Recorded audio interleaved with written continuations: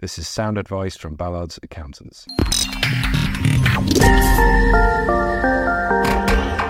Hi folks, my name's Ben Allman. I'm a partner here at Ballards, and on today's Sound Advice podcast we have with us John Allen of Ballards FS. John, you joined us on a fairly grey summer's day. It's been pretty good so far, but it's for me it's very exciting. It's an Ashes summer. Do you follow the cricket at all? Yeah, I've been following the cricket thus far this summer. It's a bit of a disappointing first test, maybe a slightly early declaration, but hopefully with a strong bowling attack in the second test, we can see if we can rattle off the Aussies and level the series. But yeah, I'll be watching that throughout the summer. Well, today, as we record, they've had a little bit of an incident carrying some protesters off the pitch. So let's at least keep that interesting. But appreciating that not everybody here is a cricket fan. Us accountants certainly are nerds like that, so we like a bit of statistics in our sport. But we'll move on, because today, John, you're here to talk to us about limited companies with excess cash in them and some of the options that are available to the owners of those businesses. Firstly, just can you give us a bit of background to yourself? Who are you? What are your interests? And how have you come to do what you do? Yeah, thanks, Ben. Thank you for the introduction and inviting me along to the podcast today. Yeah, so my name's John. I work for a company called Boolers Pensions and Investment. So I'm one of 6 partners there, and Boolers have been trading from Leicester, which is a bit of a sort of a pensions and investments hotspot for the past 40 years. Our relationship with Ballards through Ballards Financial Services is one of a joint venture. It's an opportunity for Ballards and the reputation and clients that they have with them to provide an additional service within their business, one of financial advice and investment management. So we've had the joint venture for many years now, and our goal really is to ensure that we complement the sound advice that the Ballards clients receive and extend the business thereafter. So it's another string to the bow, and one that's worked particularly well in recent years. The approach of having not only an accountant but also a financial advisor in the room is one that brings untold benefits really to clients, and ensuring that their professional advisors are working together on a sound basis really helps enhance that relationship. So absolutely. So that's a bit of a background in terms of Boolers and Ballards Financial Services. In terms of myself, I'm actually fairly new to the world of financial services. I spent many years in a corporate world in fast-moving consumer goods, selling beer, working for one of the largest breweries, not only in the country but in the world, dealing with some of their major sort of multiple grocery accounts such as Tesco and Sainsbury's, Morrison's. But ultimately, I got a slightly tired of the corporate world, albeit not slightly tired of beer, and decided to go in a different direction some 7 or 8 years ago. At which point I turned my attention to financial planning. I had a couple of friends in the industry, one of which was a partner at Boolers at the time, and they invited me on, and it's been a fruitful relationship since then. So a bit of a background from my point of view. I mean, it's an interesting leap from beer to pensions, but I know which most of our listeners would prefer. Interesting times for beer as well. That's a really cutthroat market. It's not the best. I mean, it's interesting that I actually used to work for the company that owns the Budweiser and the Bud Light brands, and Bud Light had a bit of a marketing disaster over in the US in the recent past. And it's really started to sort of hit them. So probably wasn't the worst time to not be part of that business at that point. But nevertheless, it's slightly different businesses, but albeit hopefully the idea is that both of those industries aim to try and make people a bit happier in life. So. So we're here to really talk about a lot of companies are out there, small companies where the owners have traded for a long time and built up quite a bank of cash. Now, these might be lifestyle businesses. They might be, say, consultants who have very low costs and just really have their time, but they've built it out through a company because of the tax planning around that. But they've ended up at the end of this with a sometimes quite a significant cash balance, which isn't really doing anything in its corporate environment if it's sitting in a bank account. I suppose, firstly, from me, is this something you see often, John? Are these sort of companies out there? They certainly are in my world. We have plenty who have built up cash and not really done anything over the years, and now they've got a bit of a problem because they don't necessarily want to liquidate the company and pay a lot of tax getting it out. What do you see in this world? Yeah, I think you're right there in terms of over the past 5 to 6 years, we've increasingly seen a lot of business owners, either in small family businesses, one director businesses, but generally, despite some of the economic backdrop, business has been positive and they've started to really generate significant levels of cash. Now, for the majority of people, their job is running the business in terms of day to day and ensuring that the business continues to grow in many respects. A lot of business owners will want to manage their tax position in terms of personal income, and so keeping to within the £100,000 of income limit, it tends to be one of the first things on an agenda when speaking with either yourself or somebody like a financial planner like me. But and that then creates an issue in terms of, well, if they're making significant profits, what do we do with that cash? Clearly, there's several options in terms of immediate business priorities. You could reinvest that money into the business in order to try and grow. A lot of business owners will take advantage of things such as pension contributions, which should be one of the top strategies in terms of profit extraction. But thereafter, we do see an increasing number of cases whereby business owners are sitting on large portions of cash that they're not quite sure what to do with. And I suppose just to touch on a few things you said there. Firstly, you mentioned the £100,000 limit, or not limit, but threshold. I'm going to ask you in a second why that's significant, but I guess it's worth going back to explain why maybe somebody might have run their, for example, consultancy business through a limited company rather than as a sole trader. And I guess this is down to, normally the corporation tax rates tend to be lower than income tax rates, certainly when you get into higher rate, additional rate income tax. And if you are putting all your profits into a company but not actually requiring all those profits out to live, then it makes sense to have a limited company as opposed to sole trader, where you are taxed on your profits full stop, whether you draw them out of your business bank account or not. But what do you mean about this £100,000 limit? What's the significance of that? Well, the key significance to the £100,000 limit is the loss of the personal allowance in excess of that. So the personal allowance being the first £12,500 that a person earns typically is subject to a zero rate of tax. So the first £12,500 is tax-free. Thereafter, you have the basic rate of tax, which typically runs from £12,500 to £50,000, and then you have a higher rate of tax that runs in excess of that, which is recently changed, and that now runs up to £125,000, give or take. Now, when a person has income in excess of £100,000, the personal allowance is lost at a rate of 2 to 1, meaning that for every £2 in excess of £100,000, you lose £1 of your personal allowance. The maths there being between £100,000 and £125,000, you will have lost all of your personal allowance, and therefore you'll have no access to a zero rate of tax for any of your income. Now, if you're on income tax rates, so standard 45% income tax rather than dividend income tax, that effectively sees a tax rate of 60%, which absolutely I think we'll all agree most people would like to try and avoid if possible. And that's why for the majority of cases that we see, there are exceptions, but for the majority, we tend to see people, certainly whether generating significant revenues within their business or personally, try and manage their income to £100,000. Yeah, exactly. I mean, it feels like I'm giving you a bit of a tax quiz here, John, when I'm a tax advisor as well, but you can explain it a lot better than me. The other thing you mentioned, I guess, is one of the ways that people do extract value from their limited companies already is through dividends, which are taxed at slightly lower rates, but albeit still at similar rates to normal income, to earned income. And often, as that's why I mentioned earlier, if you use a limited company and then draw the money out, sometimes it's not actually that tax efficient to have a limited company. But if you leave the money in, then you are only paying the corporation tax rate until you actually need the money out of the company. But you also touched on pension contributions as one way of, or one of the best ways, in my opinion, of profit extraction. Can you explain a little bit how that works in the context of a limited company and a single owner, for example? Yeah, absolutely. So the pension contributions are the number one strategy really for a limited company owner. The key benefit of a pension contribution is profit extraction without exposure to tax. So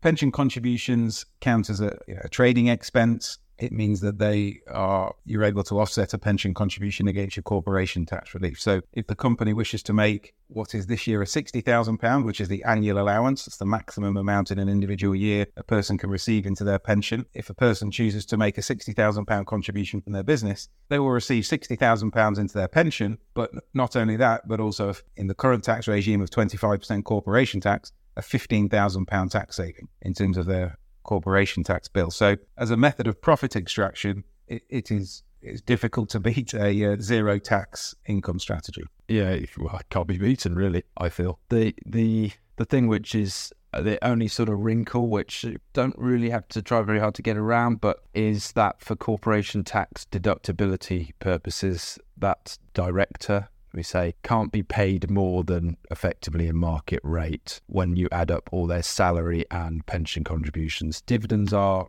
separate. Dividends are a distribution of profit, but when you're looking at the deductibility of a pension contribution, you just need to add it to the salary that director has and maybe any benefits, and provided it's a reasonable remuneration that you'd give a third party for that work, then it's completely deductible. So we do have clients who take a small salary for national insurance purposes, usually hovers around about the 9k mark. They might take then £60,000 pension contributions and maybe £30,000 of dividends. That's completely fine as long as that's 69,000 of pension and pay is reasonable for what they do. That's absolutely fine. I'm going to end that tax quiz for you, Hotshot, and then ask you, when there's this cash balance that hasn't been taken out of the company sitting there, is it a bad thing to have a big cash balance? What are your opinions on that? I think historically it has been. I mean, most of the clients that we work with,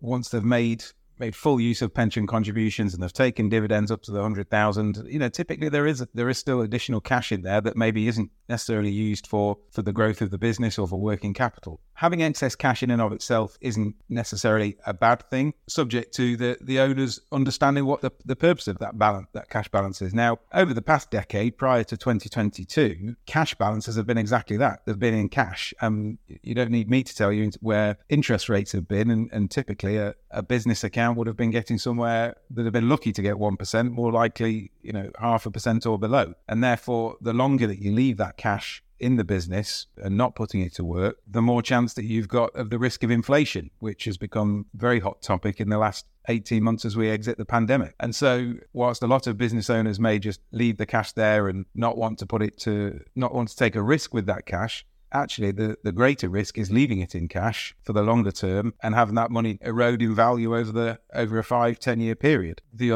The key blocker to that for the majority of the time is typically people are too busy running the business to think about it, and or just a general sense of inertia. They don't quite know what to do. Okay, well, I know I shouldn't have it in cash, but I'm not quite sure what my options are beyond that. And I have a similar sentiment as also from a sort of trading point of view. When I see to my businesses, and I'm more talking about the ones who aren't sort of, shall I say, consultancy companies, but they are trading businesses with working capital requirements, suppliers to pay, etc. I get very worried about having large cash balances because it can often kick the can down the line when it comes to, things aren't going so well. Oh, well, we've at least got the cash in the bank to see ourselves through, when actually things aren't going so well and you need to make some significant changes, rather than let's just eke it out, because those are your profits sitting there in your cash. That's what you've earned to date. It gives people sometimes a false sense of comfort to know it's there. And as I say, it often kicks that decision down the line to make a significant change when one is required. So from a trading point of view, I do get very, very worried sometimes when balances build up. I mean, there's opportunity costs as well. I can think of a client I've spoken to recently who has a large cash balance, but then there's an opportunity now to invest in the business fairly significantly, and they don't need to borrow so much. But as long as that's part of your plan, that's fine. But as you say, the inertia is the killer here. Exactly that. And I think there's lots of different ways to invest.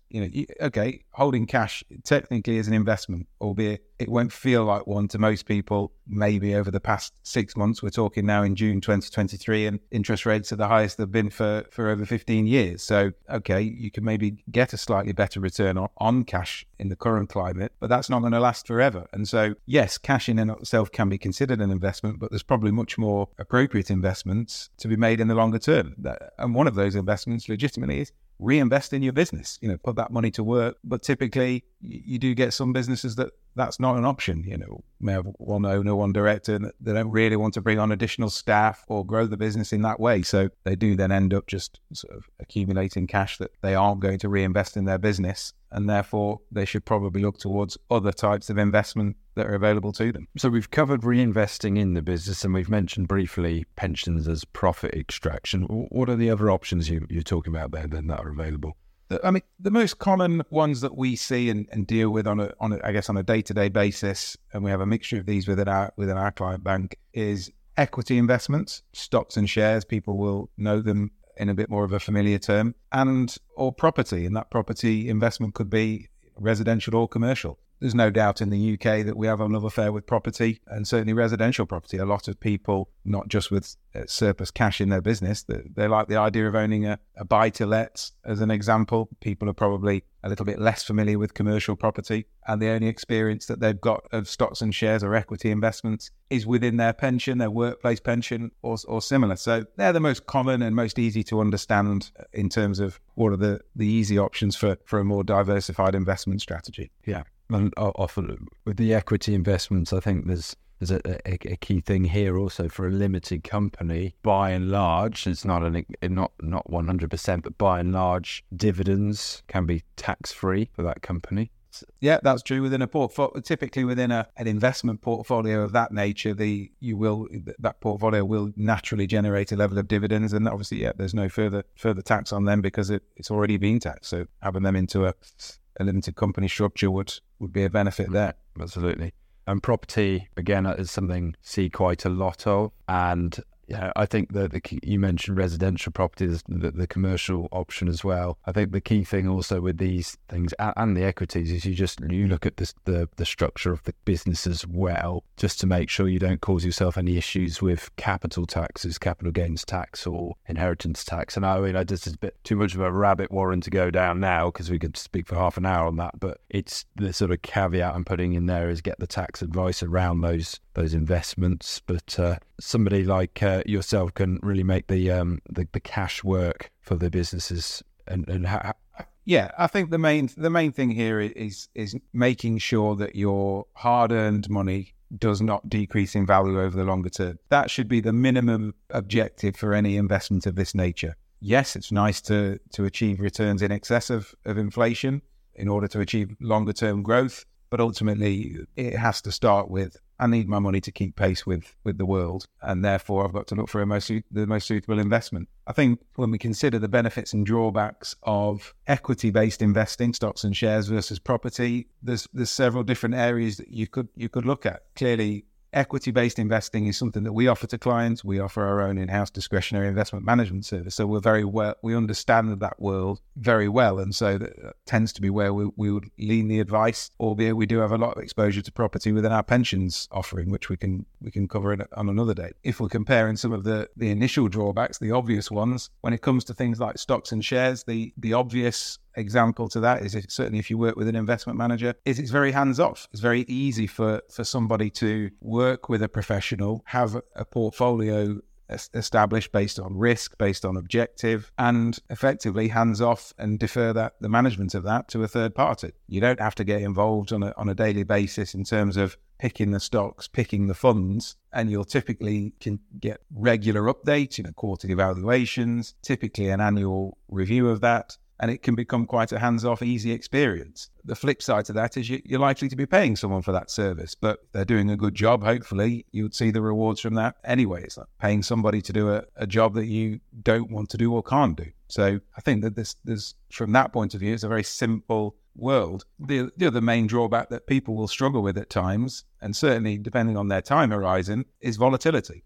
clearly, as we've seen in the recent past, markets can be volatile, and it doesn't matter how you structure an equity-based portfolio, you can't defy gravity. If the general sentiment in the world is one that sees markets slightly depressed, then it's likely whatever kind of portfolio you've made will follow that pattern. However, if as long as your time horizon is strong enough, and typically that would be a minimum of 5 years, then that would significantly dampen that volatility. You'll have that volatility along the way, but the overall risk of that portfolio is significantly reduced the longer that you hold on to those assets. Absolutely. And it's something I remind my clients quite a bit of when they come in and complain about their pensions of the last few years has really tanked, and just say, well, this is a long-term thing. You don't look at the last few years, you look at since day one and where are you going. And exactly, you've got to remember the objective and the time horizon. Clients do have a tendency to bank their gains and not feel so good about their,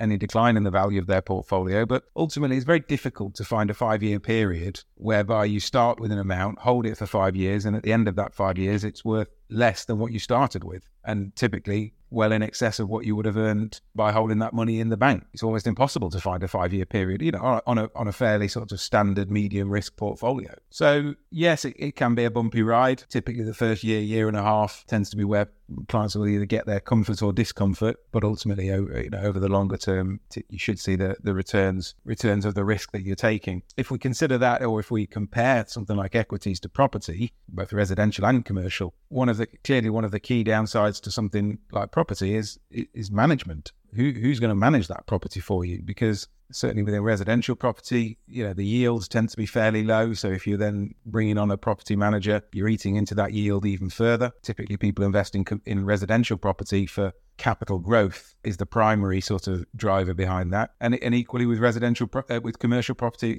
then you're looking at slightly higher yields. So it might not be the worst thing to pay an agent to manage that for you, but the capital growth over the longer term might not be what you're looking for. Certainly, if you'd have been in areas such as office space, over the past 3 or 4 years, that the value of office space would have decreased significantly with the change in working patterns and people working from home. So all of these investments come with various different, upsides and downsides. Tax being another primary one with property. Typically, you buy a property, you've got to pay stamp duty. That's money you never see again. And certainly isn't going to be sort of baked into any future sale or anything like that. So solicitors' fees, stamp duty, taxes, or provide a comparable sort of benchmark when you're looking across all of the other different investments that you're considering. But I think that the key thing also, you mentioned these drawbacks, but there is considerable upside to some of these investments. And one of the main ones being that your cash is actually doing something, or should be doing something, has the potential to do something and not erode in value over time. You've got to be in it to win it, I think is probably the expression I'm reaching for there. But you also mentioned your expression time horizon, which I think is really important here, and long-term planning, because these might be trading businesses that build up a surplus of cash, which is turned into equity investments, which is turned into property investments. And after all the sort of profit extraction required has occurred, you may want to think about your succession planning and passing these assets on to the next generation as almost a family investment company, and keeping the corporate structure and doing other things with the shares. So it means that your next generation can benefit from them if you no longer need to, as it were. So, and I guess you see quite a few fixed family investment companies that you handle. Without doubt, they've certainly become a lot more popular probably in the past decade or so. Not only do they work from an initial ring fencing from tax, as we've discussed in this meeting, but they go on beyond that and bring in elements such as inheritance tax planning, bringing in the next generation as shareholders. And again, it's around preservation of wealth to a certain extent, management of the tax position, without doubt. So I think the extension of a trading company becoming a family investment company can be a very natural one for businesses that aren't likely to achieve a sale, where the owner is the business, as it were. And so the same principles apply in terms of making those investments for the longer term, making sure that your money isn't just sitting in cash. Clearly, cash has a role to play, but you've got to focus on what the long-term objective is. And ultimately, you want the hard-earned money to provide some longevity both to you and your family. Yeah, for these businesses where the cash has been built up, that's just the starting point, really, for a longer conversation, as it were. Yeah, so just to summarise the few takeaways I've had from this conversation. I guess, firstly, that there are several options available to you when you've got large cash balances within a company. Really, the reason for exploring these options is really to protect the wealth you've built up in that company and make it do something for you. We discussed, the trading side of things, reinvesting, which is very, very important, but also, pensions as profit extraction for directors. We've discussed equity investments and the drawbacks and benefits of those, and also briefly touched on property. I think the key thing I want to get across here from what I've learned today is don't let I think your word was inertia creep in when it comes to your profits you've built up. Make them work. Have a conversation about the options. Speak to, if you speak to your accountant, speak to your financial advisor. Hopefully it's myself and John. But don't just leave the cash there. Make it do something. John, thank you for your time. And I found that very interesting. And I do apologise for quizzing you on tax when that's my job. But hopefully I passed. We'll find out when the letters start coming in. We'll add a disclaimer to the end of this. I'm going to go off to check on the cricket score because it's been at least 35 minutes and I'm getting a little bit cold turkey. So all that remains for me to say is thank you for listening. If you do have any questions on any of this, our contact details will be attached to this podcast. Would always welcome a conversation, and I think conversation is the first step to really making some significant changes for the best. So thank you very much, and this has been Ballards Sound Advice.